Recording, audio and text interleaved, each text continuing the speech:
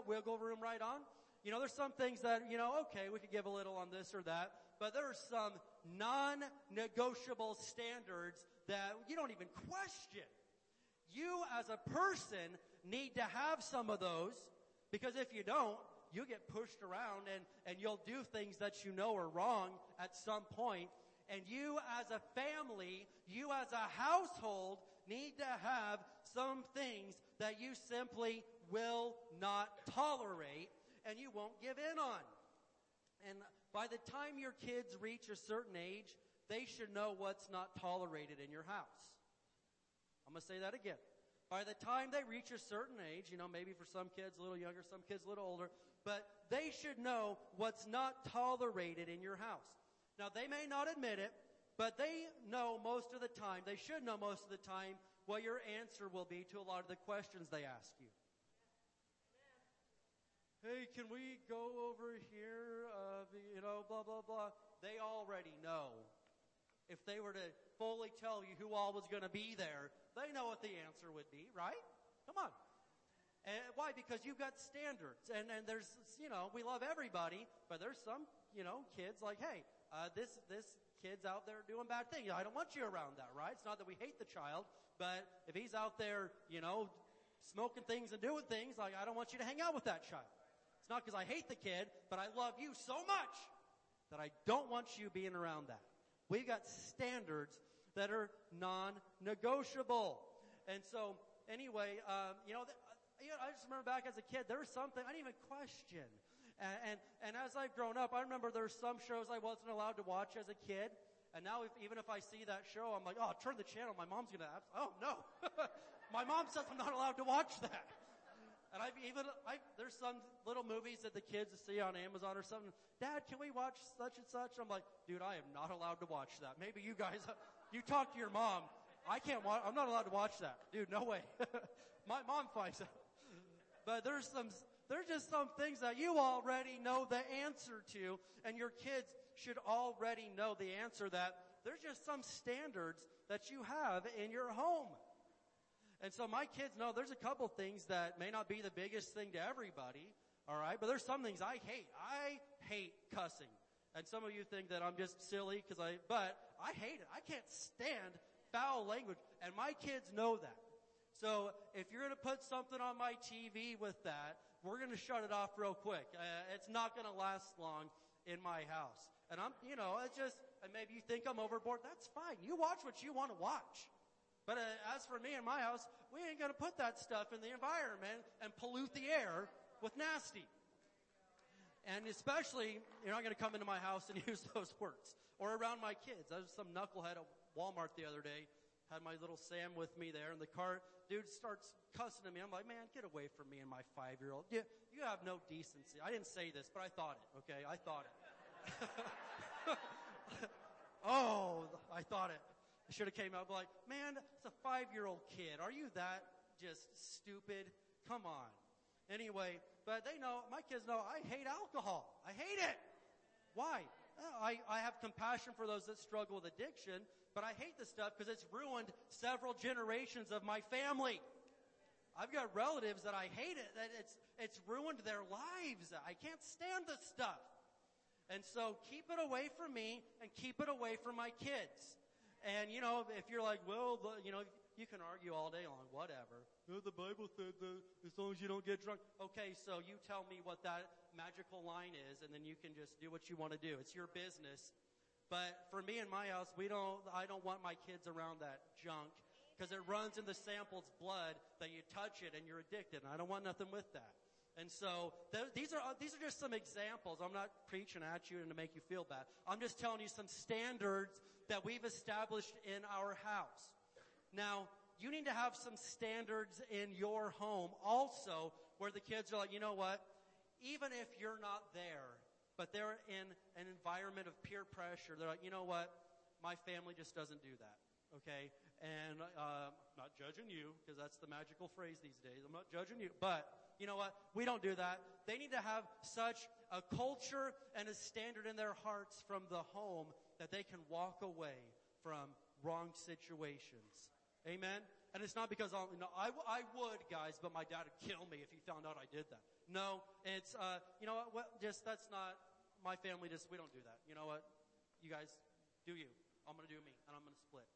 And even as an adult, you find yourselves in situations of peer pressure on the job. And you should have such a standard in your heart that you've set for your home that you know to walk away from the situation because you know, I tell my kids this, I'm not getting involved in this either. But what's it all come down to? It comes down to the culture that you've created for the family. I want to show you something here in 1 Timothy 1. 1 Timothy 1. What are we talking about? Well, there's got to be some things that you don't tolerate. Now, you have to have some standards that are clear-cut and the whole family knows them. And especially, this is more important than ever in this day and age with the junk that's being thrown at our kids. Your kids face situations and hear things at school, I mean, that would have made sailors blush 50 years ago. They hear things and see things and experience things in elementary school now that, I mean, it's crazy. You've got to set the standard at home. I hear stories from some of our church kids, and it breaks my heart. They get bullied at school for standing up about what the Bible talks about. They're not even being mean. They're not shoving it down people's throats. But had a kid that someone, well, what do you think about this? Well, the Bible and my church says this. Kid gets physically bullied for it. But he had the guts to stand up for what was right. I'm so proud of that, man. That this elementary kid, he knew that he was probably going to take a little beating from the tolerant, peace-loving crowd. Okay, they're tolerant as long as you agree with them. And then, I mean, boom, boom, boom. But at the same time, he had such a foundation and culture laid within him, he already knew the answer, and he stood up for what was right. That's a good family right there. That's awesome. I love it. I don't love that the kid got bullied, but I love that he was able to stand up for it because there are some things that we have convictions about.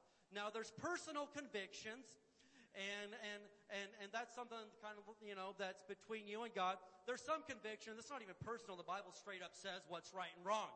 So whether it's I know the Bible says that stealing's wrong, but personally, that's not my conviction. Well, it doesn't matter what your conviction is. The Bible said what was wrong on that. Then there's some things where the Bible may not straight up say, thou shalt not, but in your heart you're like, that's not for us. We don't do that. And you better obey it. You don't want to violate your conscience. 1 Timothy 1:19, it says, cling to your faith in Christ. Why? And keep your conscience clear.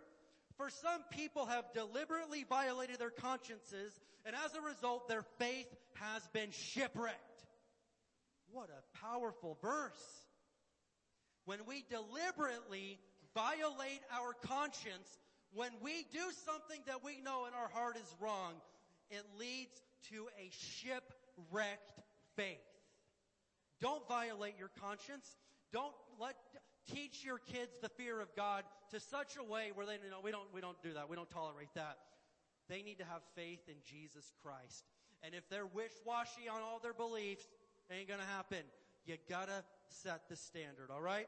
And so I'm going to look at one last verse here today. I know maybe I've gone a little long, I don't know, but check it out. Romans 14 and verse 23. Are you still with me today? Amen.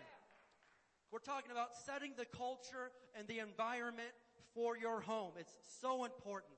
It's so important that your kids know and that you as an adult knows and your grandkids and anybody that walks into your home, they're like, you know what? That's not what they do here. We're going to respect this house. Romans 14, verse 23.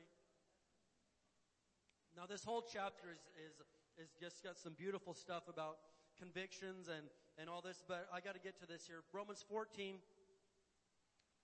and verse 23. And there are some things that the Lord has just told you in your heart, you know what? Not for you. That's not for you. That's not for your family.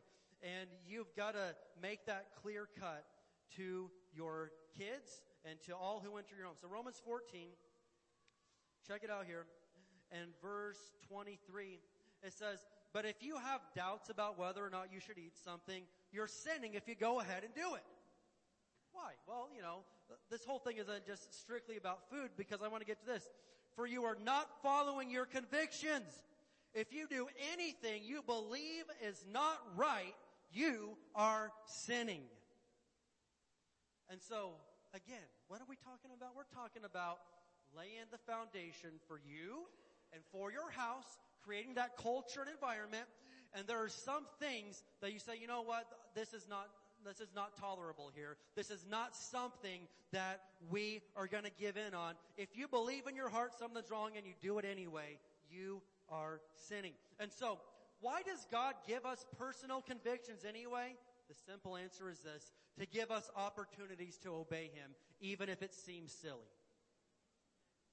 Now, there's a certain store that I won't go to. And I'm not going to sit here and put them on blast, but they defiantly, deliberately, in your face, cram things at you that I can't stand and that are totally anti-Bible. Now, the majority of corporations these days do that anyway. And so, yeah, but this particular store, I just got a conviction in my heart, and it nearly makes my stomach turn. And so, I'm not going to put them on blast. You shop there. That's fine. You do what you're going to do.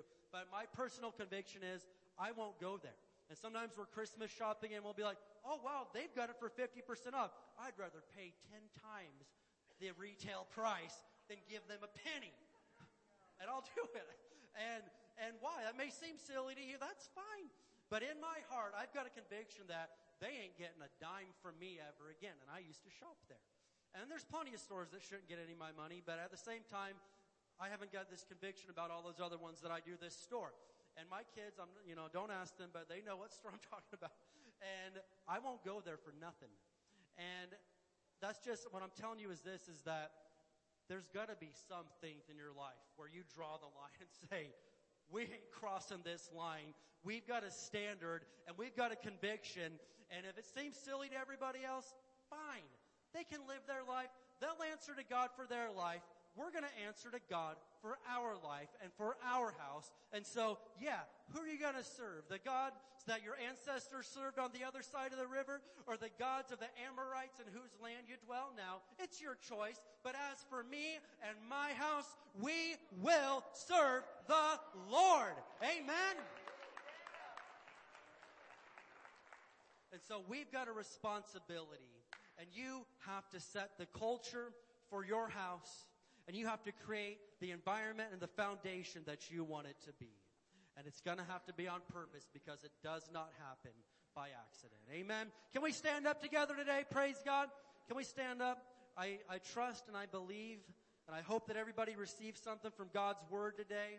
And I want you to know our heart that we love you and we want you here and we want to help your family. We want you to have a wonderful marriage. We want your children to grow up and have a wonderful marriage and to raise a new godly generation for Barstow, where the next generation doesn't know broken homes. They don't know any of this stuff. All they know is, hey, they know God. Amen? Well, I'm going to have my prayer team come on up today. And what we're going to do is this. If you're here and you need prayer for something, we want to pray for you. We have faith in Jesus that He can change your situation around. If you need healing for your body, we'd love to pray for you. According to James 5:16. If you're sick, call for the elders of the church. Anoint them with oil. The prayer of faith will save the sick. We'd love to do that for you. If you need prayer for your finances, prayer for your marriage, prayer for your children, prayer for your job, whatever, we'll pray for any of it. But the most important thing is this. If you are here and you do not have a right relationship with Jesus, only you can answer that question. I'm not going to attempt to answer that for you. Maybe you're here and you've just simply never really put that much thought into it or given Him your heart. Okay, that's one group of people. Then there's another group where, hey, you followed Jesus and served Him at one point, but you walked away from Him. He didn't leave you, but hey, let's get real. You left Him. And what we want to do today is pray for you and lead you back into right standing and the right relationship with Him and get that where it needs to be, all right? And so whatever your need may be, we've got a prayer team here. We want to pray for you. And if you're like, hey, we don't need prayer today, that's wonderful. What you need to do is worship God right there where you're at. Amen? So Josh is going to lead us in worship, and we're going to take a few minutes here. Let's go.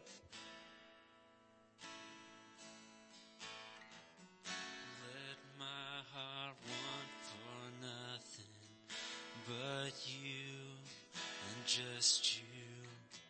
Let my heart want for nothing just you. The riches of this world could never satisfy. Let my heart want for only you. Let my heart want for nothing but you, just you. Let my heart want for nothing but you, just you.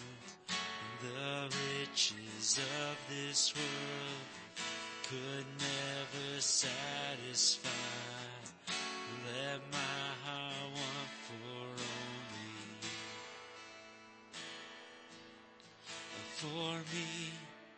For me, only Jesus. For me, only Jesus. For me, only Jesus. For me, only Jesus.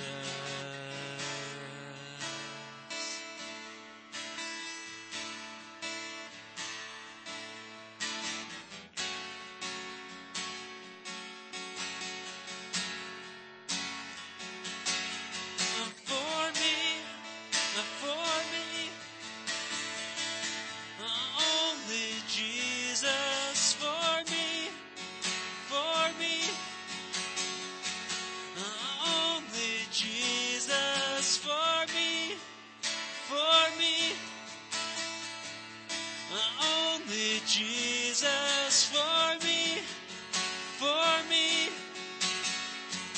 only Jesus.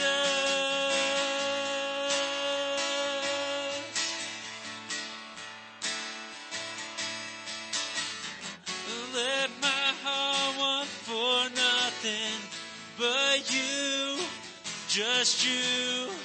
Let my heart want for nothing but you, just you. The riches of this world could never satisfy. Let my heart want for only you. Let my heart want for nothing but you, just you. Let my heart want for nothing but you, just you. The riches of this world could never satisfy. Let my heart want for only you. For me, only Jesus. For me, only Jesus. For me, only Jesus. For me, only Jesus. For me, only Jesus. For me, only Jesus. For me,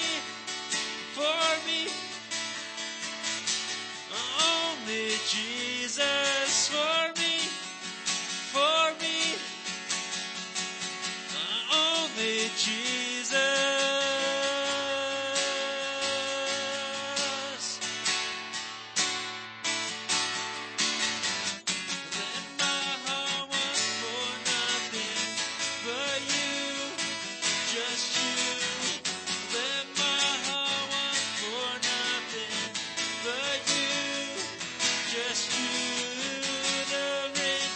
Of this world could never satisfy.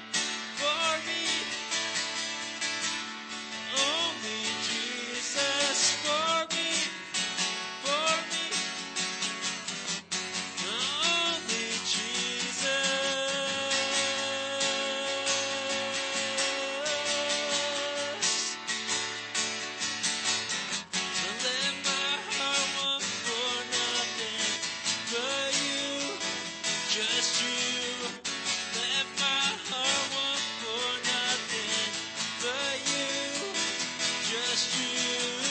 The riches of this world could never satisfy. Let my heart want for only you. Let my heart want for nothing but you, just you. Let my heart want for nothing but you, just you. The riches of this world could never satisfy. Let my heart want for only you. For me, only Jesus. For me, only Jesus. For me, only Jesus. For me, only Jesus.